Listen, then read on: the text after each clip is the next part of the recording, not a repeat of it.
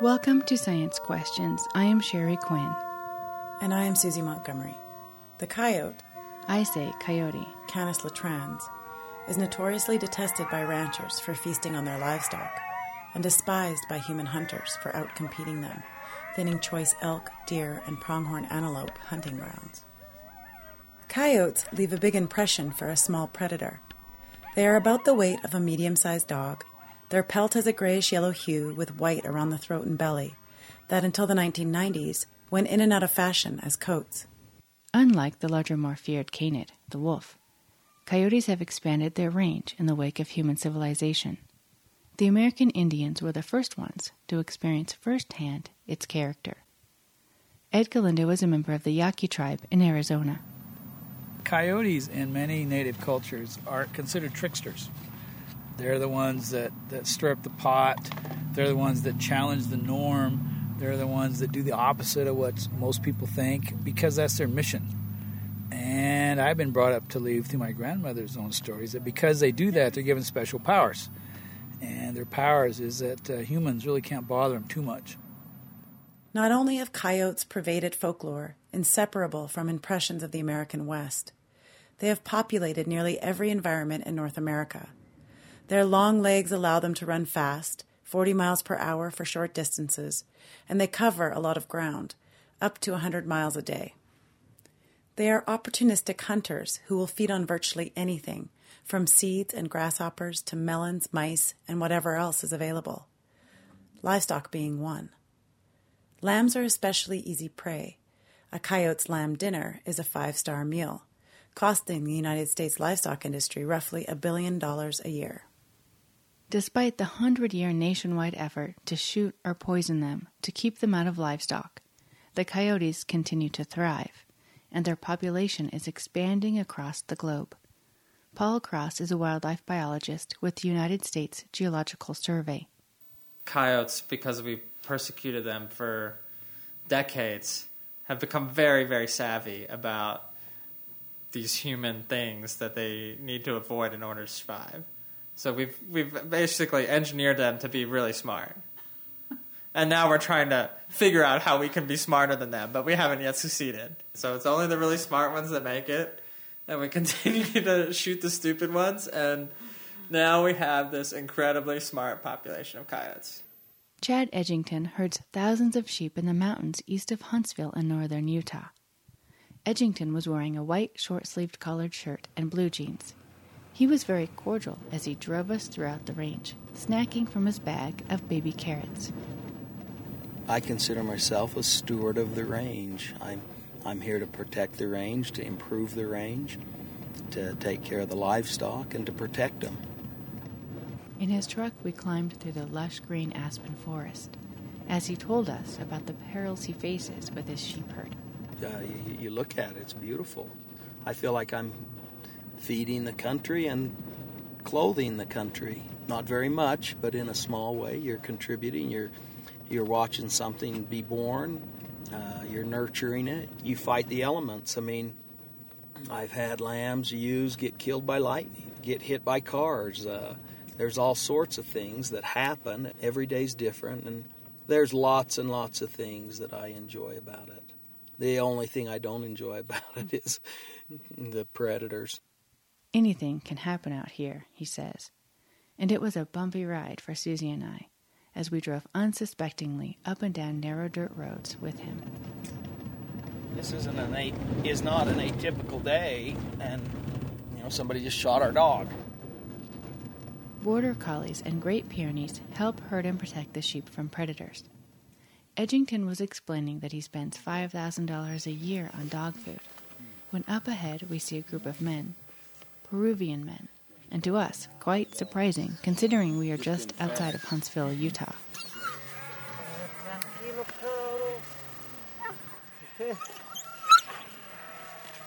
The herders, about a dozen of them, are all from Peru. Americans will not do the job.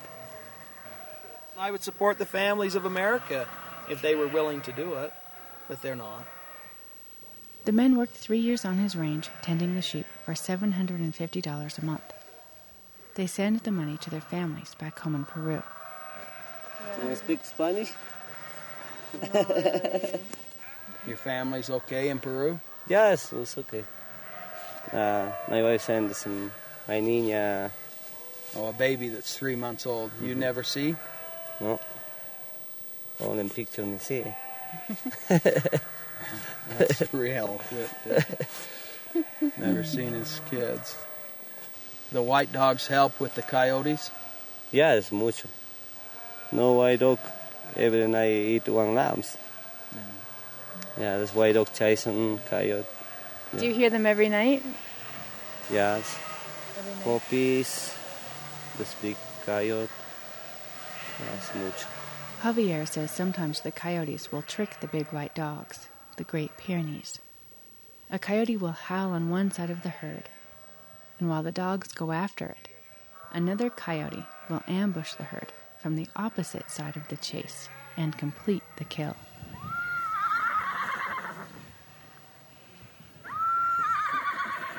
Further along the road, we stopped to pick up one of Edgington's horses, who was bleeding from a leg wound. Then the oldest herder, 62-year-old Luciano, ran out to the truck with a coyote's tail in his hand. I shot coyote this morning.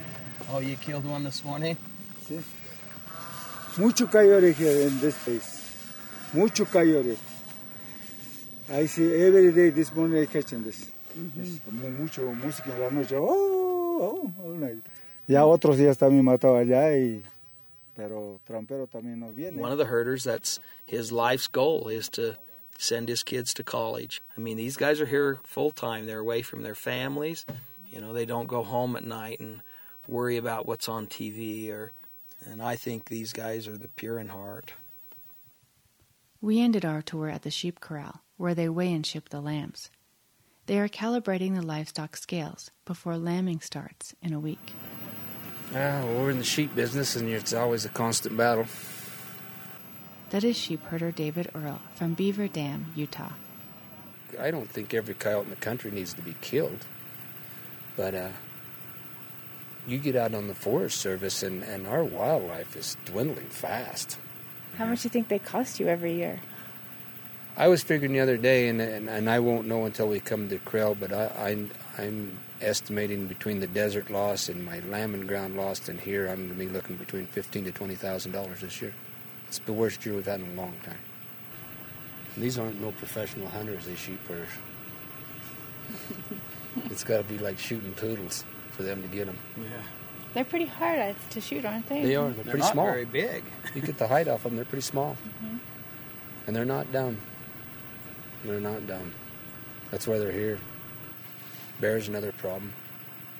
We got resident bear here that's pecking on us all the time. Mm-hmm. Not like the coyote. So. This coyote my herders killed yesterday was so full of lambs how they caught him. He was slow, he was old and so full he couldn't run. Coyotes are the meat because they're always here and they're going to inherit it when it's all gone. You never get rid of the coyotes. I mean, you heard them, those comments. Oh, mucho coyote. You know, they're all over. Be here at dusk and listen to them howl. Yeah. They'll just yap all the way around you. Week before last, we took 6 out of my sheep. Trapper did. Had a good week. 6 coyotes? 6 coyotes. And they're laying down there in a pile if you want to see them. There is no more despised animal in the United States, except possibly rats, than the coyote. And there are people who refer to them as rats. Why that should be so is an interesting question. Bounty hunters comprised of U.S. citizens and Wildlife Services, a branch of the United States Department of Agriculture, kill upwards of 100,000 coyotes every year. Yet despite the large death toll, coyotes continue to thrive and pester the livestock industry. Kirk Robinson is the executive director of the Western Wildlife Conservancy in Salt Lake City. He was born and raised in Utah and comes from a long line of farmers and ranchers in Utah and Idaho. A wholesale campaign to try to rid the earth of coyotes is not just ridiculous, it's morally wrong. Coyotes are not vermin. Coyotes are extremely intelligent animals. Sheep herders lose 5% of their sheep herd to predation every year, according to the USDA's National Agricultural Statistics Service. This year was particularly bad, closer to 10%. David Earle says they are not killing enough coyotes. The Wildlife Services does all my work, plus my men that work for me. Instead of killing, 100 animals a winter, we've been killing 40 and 50, and it's just, they're multiplying. We're not keeping up. Chad takes every opportunity he can. If I'm entitled to kill them, I'm going to kill them. And I'm going to kill them when I see them. They don't have to be in my livestock. The coyotes don't. Others do.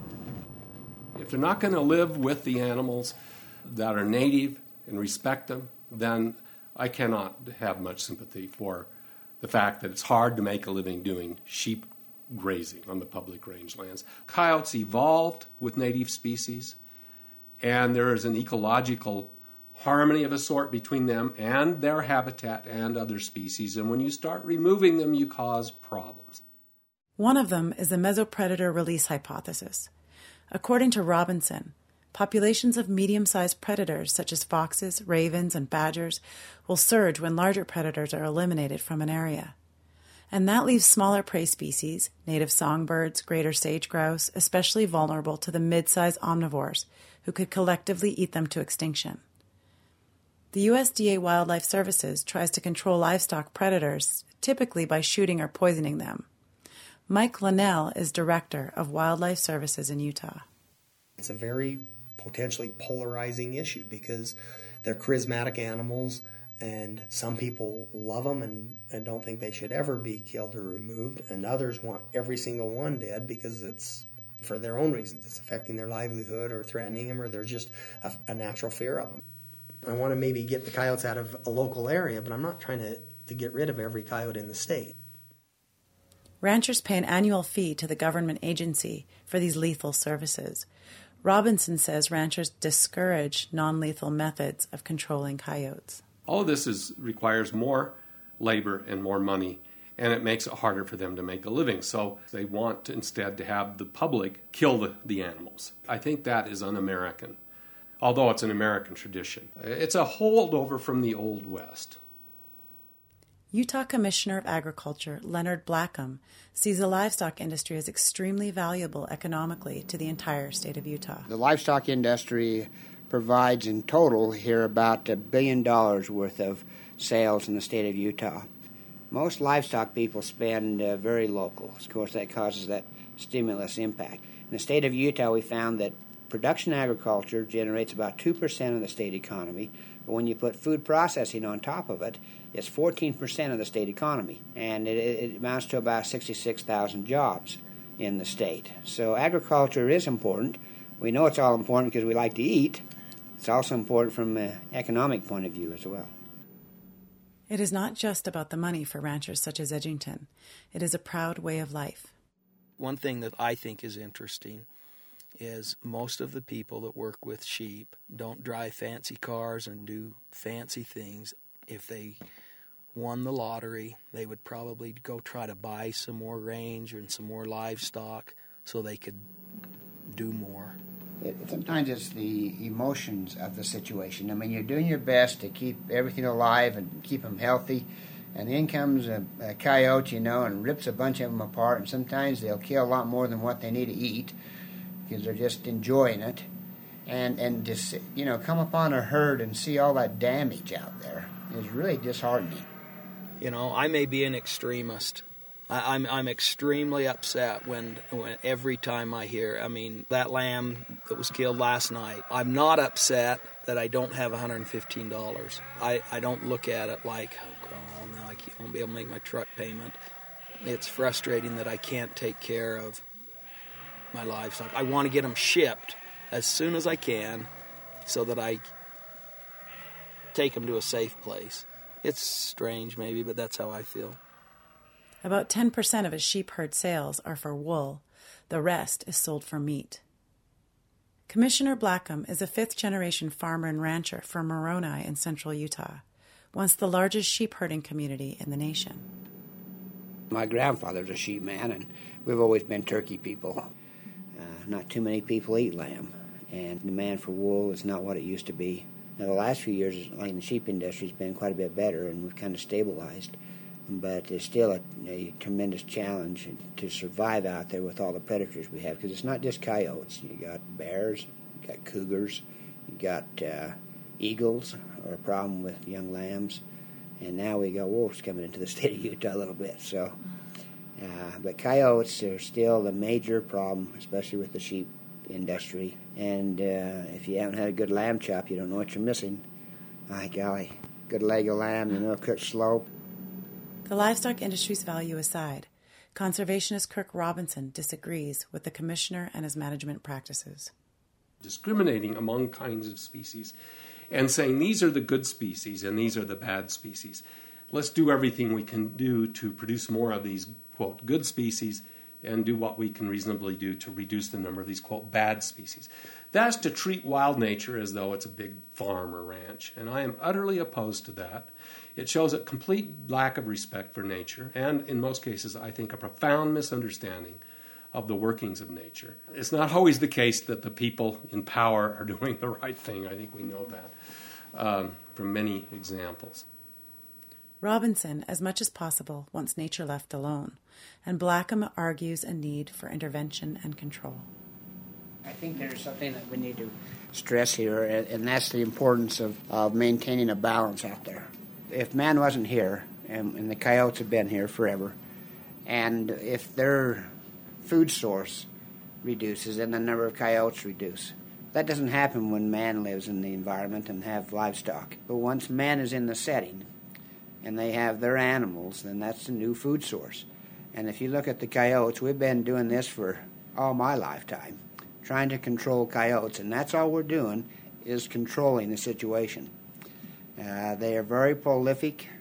They have lots of pups. If there's lots of feed out there for them, they do well. And so about all we're doing is holding our own with all the efforts that's being made here.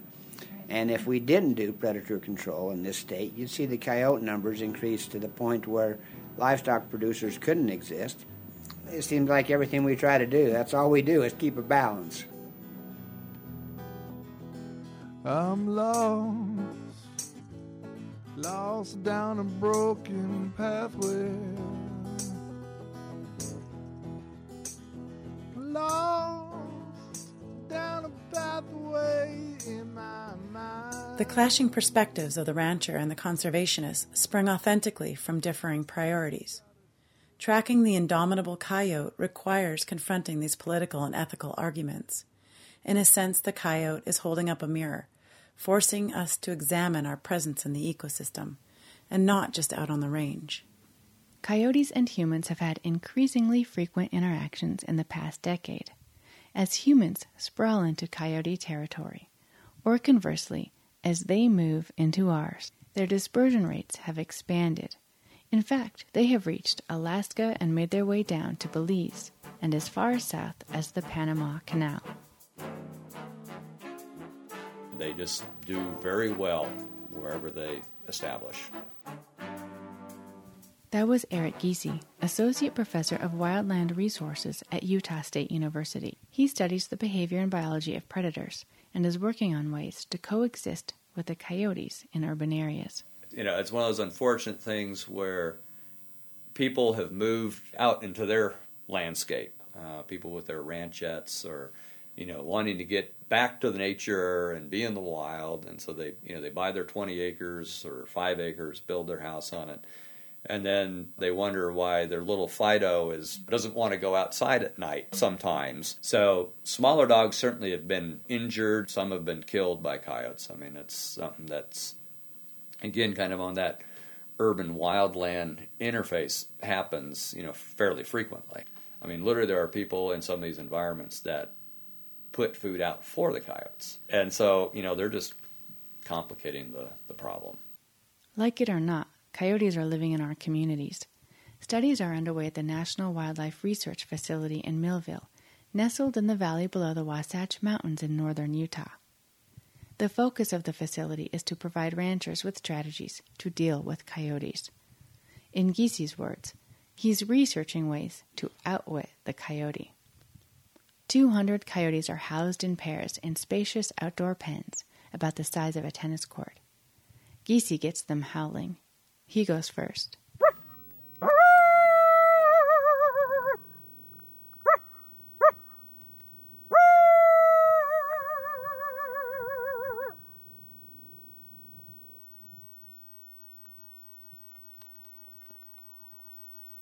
let's get some going.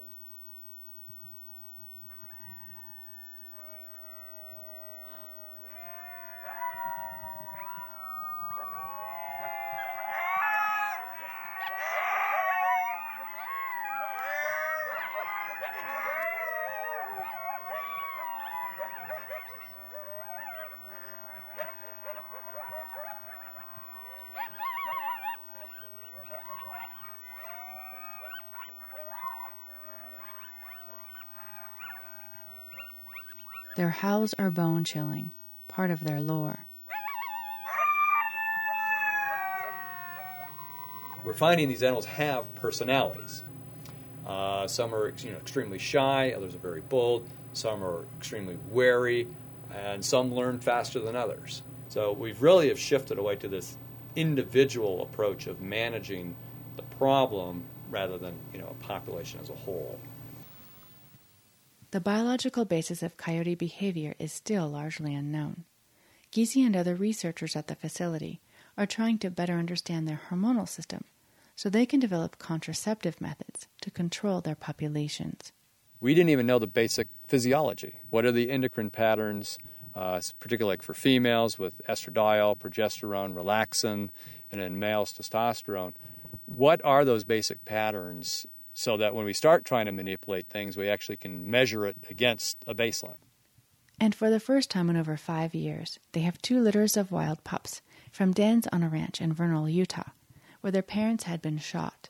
Stacy Bremer is the manager of animal care at the facility.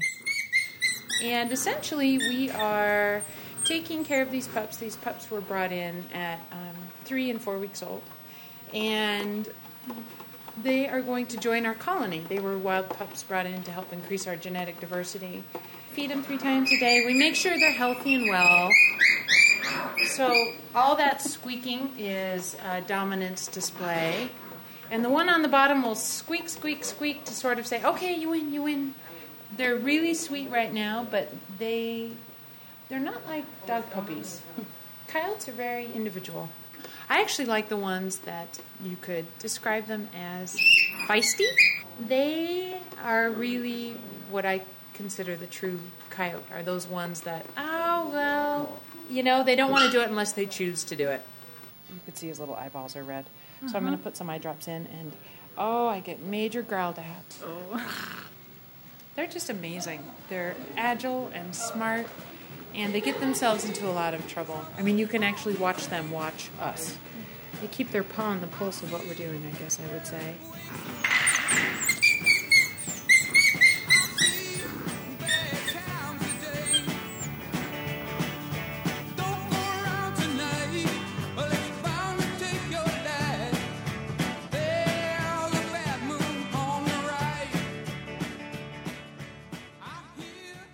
Similar to humans, coyotes are complicated beings with a multifaceted social system. They will pair for 4 to 6 years and have pups in the spring. There is a dominance hierarchy, and so the alpha pair is the only breeding pair. The other pack members are usually siblings and what are called betas or subordinates. They will help rear the pups and defend territory. When the alpha pair gets older, anywhere from 7 to 12 years old, their rank is challenged by younger pack members in their prime. There's also what we call transients, these young animals that perhaps dispersed from the pack, they can't find a vacancy, and so they're kind of floating over the landscape. They're using really big areas, whereas like, say, a resident pack might have, 10 square miles. These transients might be covering 40 to 50 square miles. And they're kind of what we call just the floaters in the population. Their most notable trait is their extreme adaptability. They have a lot of what we call plasticity in their social system and in their behavioral repertoire. Coyotes have been caught now in downtown New York and Chicago and L.A., and they adapt. Giese and his graduate student have researched coyotes across the nation, and he tells a haunting story set in a Chicago suburb where they were radio tracking them. The coyotes were heading by the sports complex, and this is in the middle of the summer, and so people are out there playing basketball in the lighted courts and playing tennis, and they had a baseball game going on.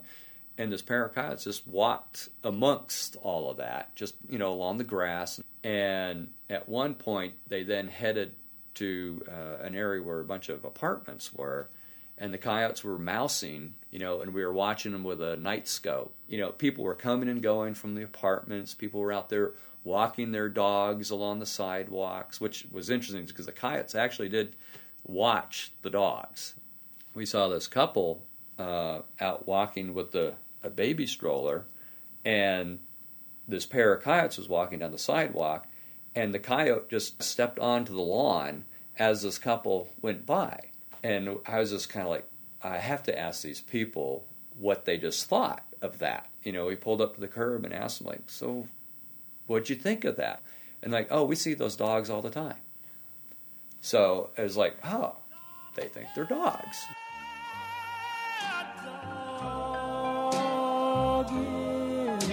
Me around.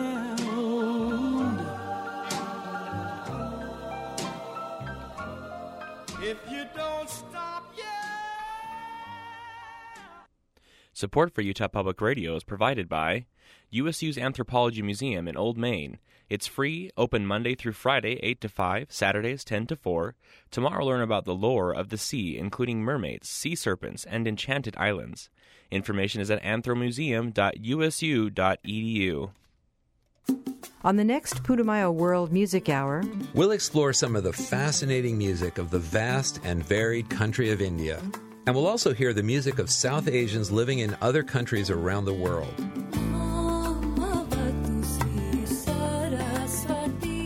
I'm Dan Storper. And I'm Rosalie Howarth. Join us for Flavors of India, the next Putumayo World Music Hour. Friday night at 10 here on Utah Public Radio. Support for the call for science questions comes from the College of Science at Utah State University, where students step beyond the classroom, participating in advanced research in the lab, field, and outer space. When students and faculty learn together, discovery follows. Information is at usu.edu/science.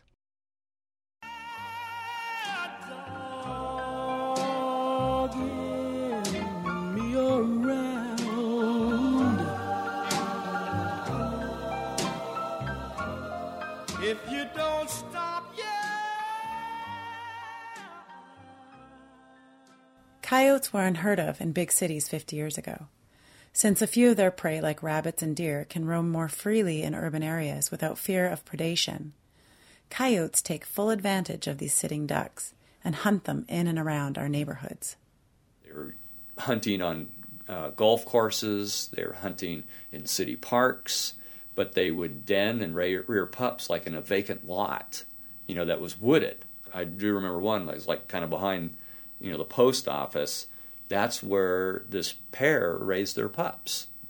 Once that sun went down, they'd come out of that wooded area. We'd see them walking down the sidewalks, heading to the next city park, and they'd hunt in the trees and the brush in the city park, catching cottontail rabbits or feeding on a roadkill deer that was newly made there along the interstate. And then by morning, the coyote would be back. They'd be back into that wooded lot, and people didn't even know they were there.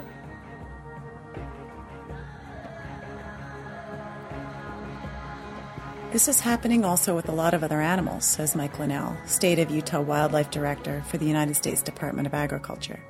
We're seeing increases of Canada geese in the urban interface, where years ago, Canada geese, you'd never find them in the city. And we're seeing this with a lot of different animals, with raccoons and skunks and other types of animals. That's a growing problem, not just coyotes. And when you get them living that close to people, inevitably there's going to be more conflicts. Every year we get a few calls where a small dog or a cat is disappeared and been killed by a coyote. And now coyotes are even getting into our wine.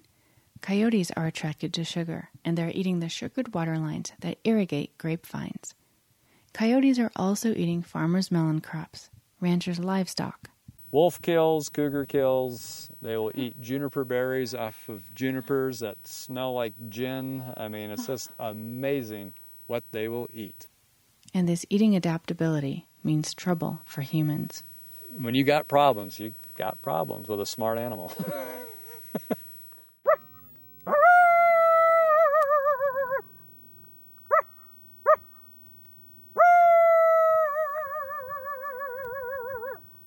Giese says coyotes are difficult to kill because they are so smart and they learn to figure things out.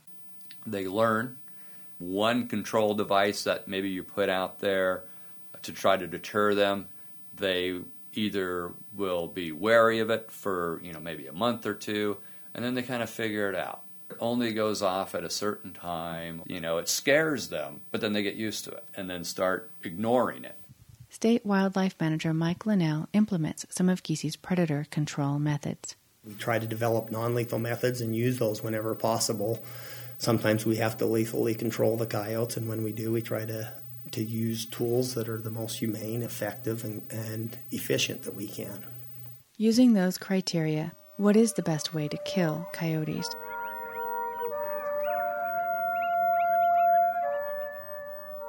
Coyotes howl at dusk and dawn to the military music at the U.S. Army Dugway Proving Ground. It's a continual war, and it's funded by the United States taxpayer, the citizens, you and me. We pay for them to fly around in these machines and shoot these animals and poison them. In order to benefit the sheep rancher, I don't think there's any sheep rancher in the western United States that doesn't raise his flocks, her flocks, on public lands part of the year. So that's another subsidy to the sheep industry. And it must also be said that the sheep do tremendous damage to the rangelands. The most popular lethal tool for eliminating coyotes is what is called aerial gunning. Coyotes are shot from a helicopter, usually in the wintertime before they breed. The program is considered vital to the USDA's wildlife services and represented as the most effective method for protecting livestock from coyote depredation. It is not without risk.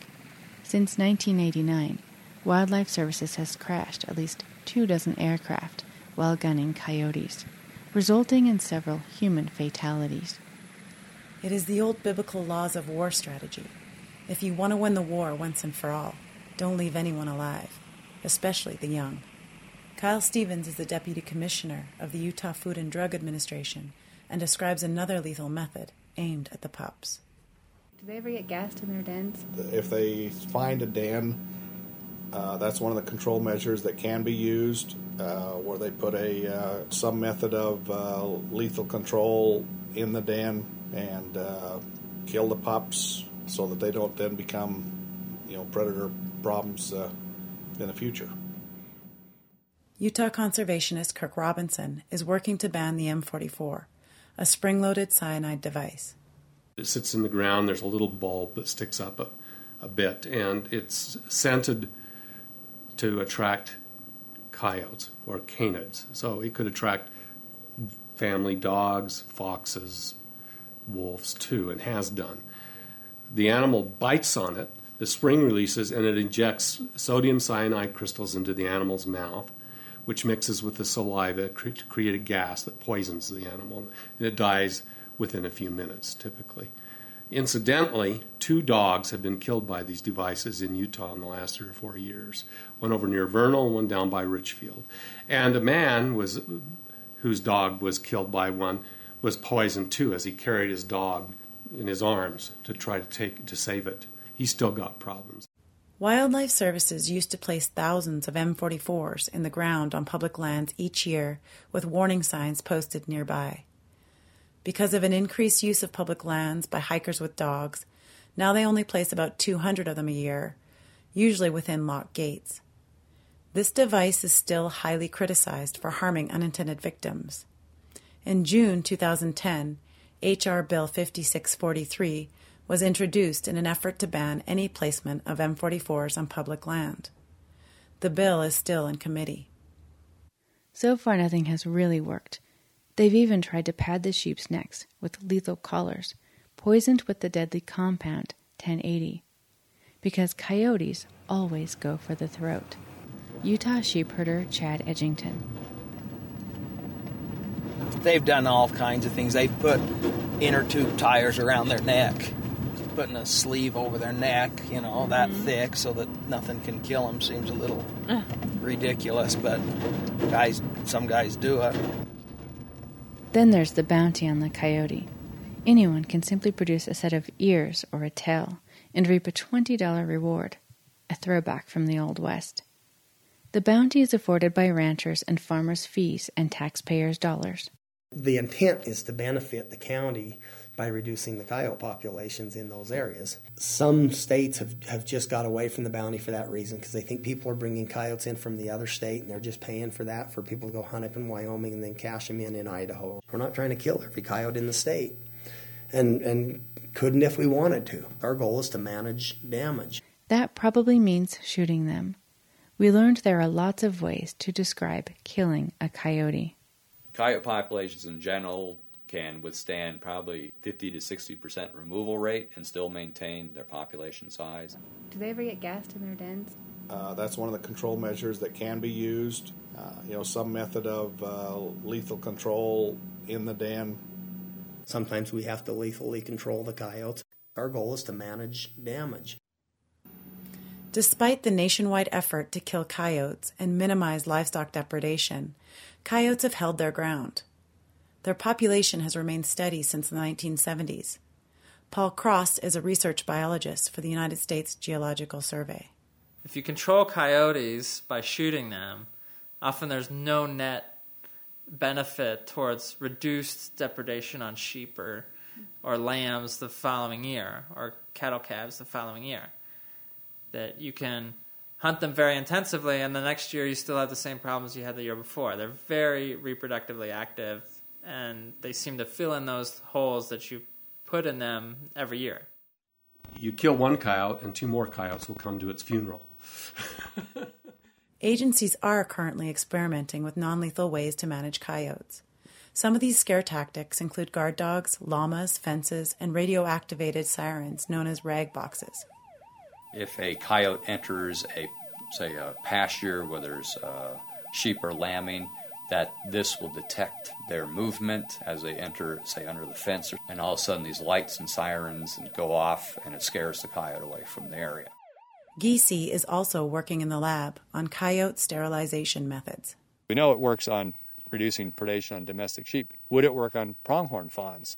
We found pretty much by about a 40% reduction in pronghorn fawn mortality with sterilized coyotes. So it does change things. Allowing wolves from Yellowstone National Park to expand outside of the park is the best solution to controlling coyote populations and reducing the depredation of livestock, according to Robinson. I submit that the cheapest and most effective way to reduce coyote depredation on agricultural animals would be to allow wolves to recolonize parts of their native habitat. 3 years after the return of the wolves, the population of coyotes in that northern range was reduced by 50%. Now, ironically, what does this suggest? Well, coyotes kill lambs and ewes. If you want to reduce coyote predation on lambs and ewes, maybe you should allow wolves to recolonize the area. The ranchers don't want to hear this. They'll deny it outright, and they'll say it's unproven and so forth. Many of them are deathly afraid of wolves. Bless his heart for thinking that. I don't care if you put a freight train in here and that runs over him, then we fight freight trains. Chad Edgington lost a few lambs and ewes, adult female sheep, to wolves in northern Utah this year. They can whip a coyote, but to think, well, let's just replace the coyotes with wolves, that's baloney. The law now, because they're protected, says you catch the wolf, you trap the wolf. It's like they think it's a puppy dog out there. You put a collar on it so you can track it. This is after it's killed. Not before, but after it's killed. They release the wolf in the same place. If it causes problems again, then they catch it again and send it back to Yellowstone, where it came from originally. I don't understand the other side of the story. I don't understand the mystique of hearing a wolf howl at night or, do whatever wolves do. They kill, and they're big, and they eat a lot. And when they get into your livestock, they kill them. And not only do they kill them, they scare the heck out of everything that they didn't kill. and they don't settle down. They hear the wind blow, they hear a tree crack, they hear anything, and they're always looking over their shoulder wondering because their brother just got killed. In Utah, the coyote is classified as an unprotected species, or in other words, coyotes are left to defend themselves. Coyote management agencies such as the USDA focus their efforts on protecting livestock and big game populations from coyote depredation. To make sure there is plenty of big game for hunters, killing the coyotes is the preferred strategy.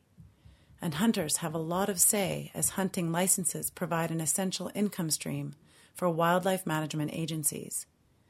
Kevin Bunnell is the Mammals Program Director for the Utah Division of Wildlife Services.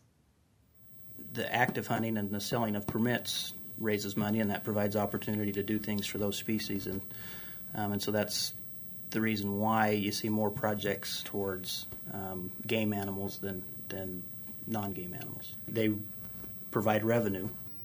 Why should hunters get to decide how many deer or elk or bighorn sheep or moose there are or coyotes? I think nature should decide that, and if there is a surplus to hunt, fine. There is no panacea or silver bullet that takes care of all the problems that arise when humans and coyotes confront each other and compete for resources. While doing coyote behavior observations in Yellowstone National Park, Eric Giese was surprised to learn he was not the only observer. I was watching this pack, and at one point, one of the pack members came up right next to me and sat down. What are you watching? What are you recording? It was, and it just sat there looking at me. And then finally, actually, it curled up and went to sleep. And then after a little bit, just kind of got up and yawned and stretched and just looked at me and headed back down the hill to the pack. It was just like he was just checking me out. Like, you've been watching us. Now we're going to come see who you are. When it comes to all this coyote research, really, who is watching who? Producer Constance Crompton offers this essay about the coyote's enduring presence in our lives. From the romantic image in a country ballad and the howling silhouette mounted on a mailbox, to the fashion statement of a park trimmed in bushy fir, or the warning of weathered trophy carcasses hanging from a rancher's fence, all the way to the name given to despicable smugglers who traffic in human lives. The coyote stalks our consciousness, from kitsch to demon to myth. Cartoons make a joke of this wily creature, while native cultures have honored his clever yet foolish character and his seemingly magical power to survive. Native traditions give the coyote a place in the contradictory nature of life and the inevitability of chaos. The scientific name, Canis latrans, translates barking dog, while the Aztec source, Coyote, means trickster. This stealth animal has slipped through the centuries by an almost infinite adaptability, as at home on a remote butte, as dropping over a suburban fence, or foraging in a downtown alley. Happy to eat rodents, garbage, melons, and yes, livestock. The coyote walks in both worlds, the civilized and the wild. With our ever-expanding territory of housing developments and resort complexes, humans defy boundaries in four-wheeled vehicles called Armada, Explorer, and Odyssey. And there are stories when people and coyotes cross paths. The wildness we admire collides with the needs of civilization and threatens our economy and our security. So civilization responds with guns, traps, and poison to guard our territory against this natural trespasser. Biologists remind us of the necessity of predators in a balanced, healthy ecosystem, and we wonder, are we predators or partners? Whether tucked comfortably in our beds or zipped into high-tech sleeping bags, when light fades, we may hear a primal song. Call it God's dog or the devil's. The four-legged, energy-efficient, and sustainable coyote has one eye on dinner and one eye on us.